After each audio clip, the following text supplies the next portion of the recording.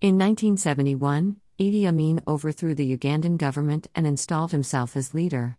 During his 8-year reign, he would massacre over 400,000 civilians, often by forcing them to bludgeon one another to death with sledgehammers at the hands of his death squads. In 1979, Amin fled to Saudi Arabia, where he lived the rest of his days in exile, never facing any consequences for his crimes against humanity, before passing away in 2003.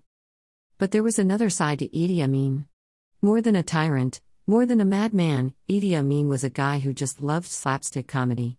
He was apparently an avid fan of children's cartoons, most specifically Tom and Jerry, the one where the larger, menacing figure seeks to destroy the smaller, ostensibly defenseless one.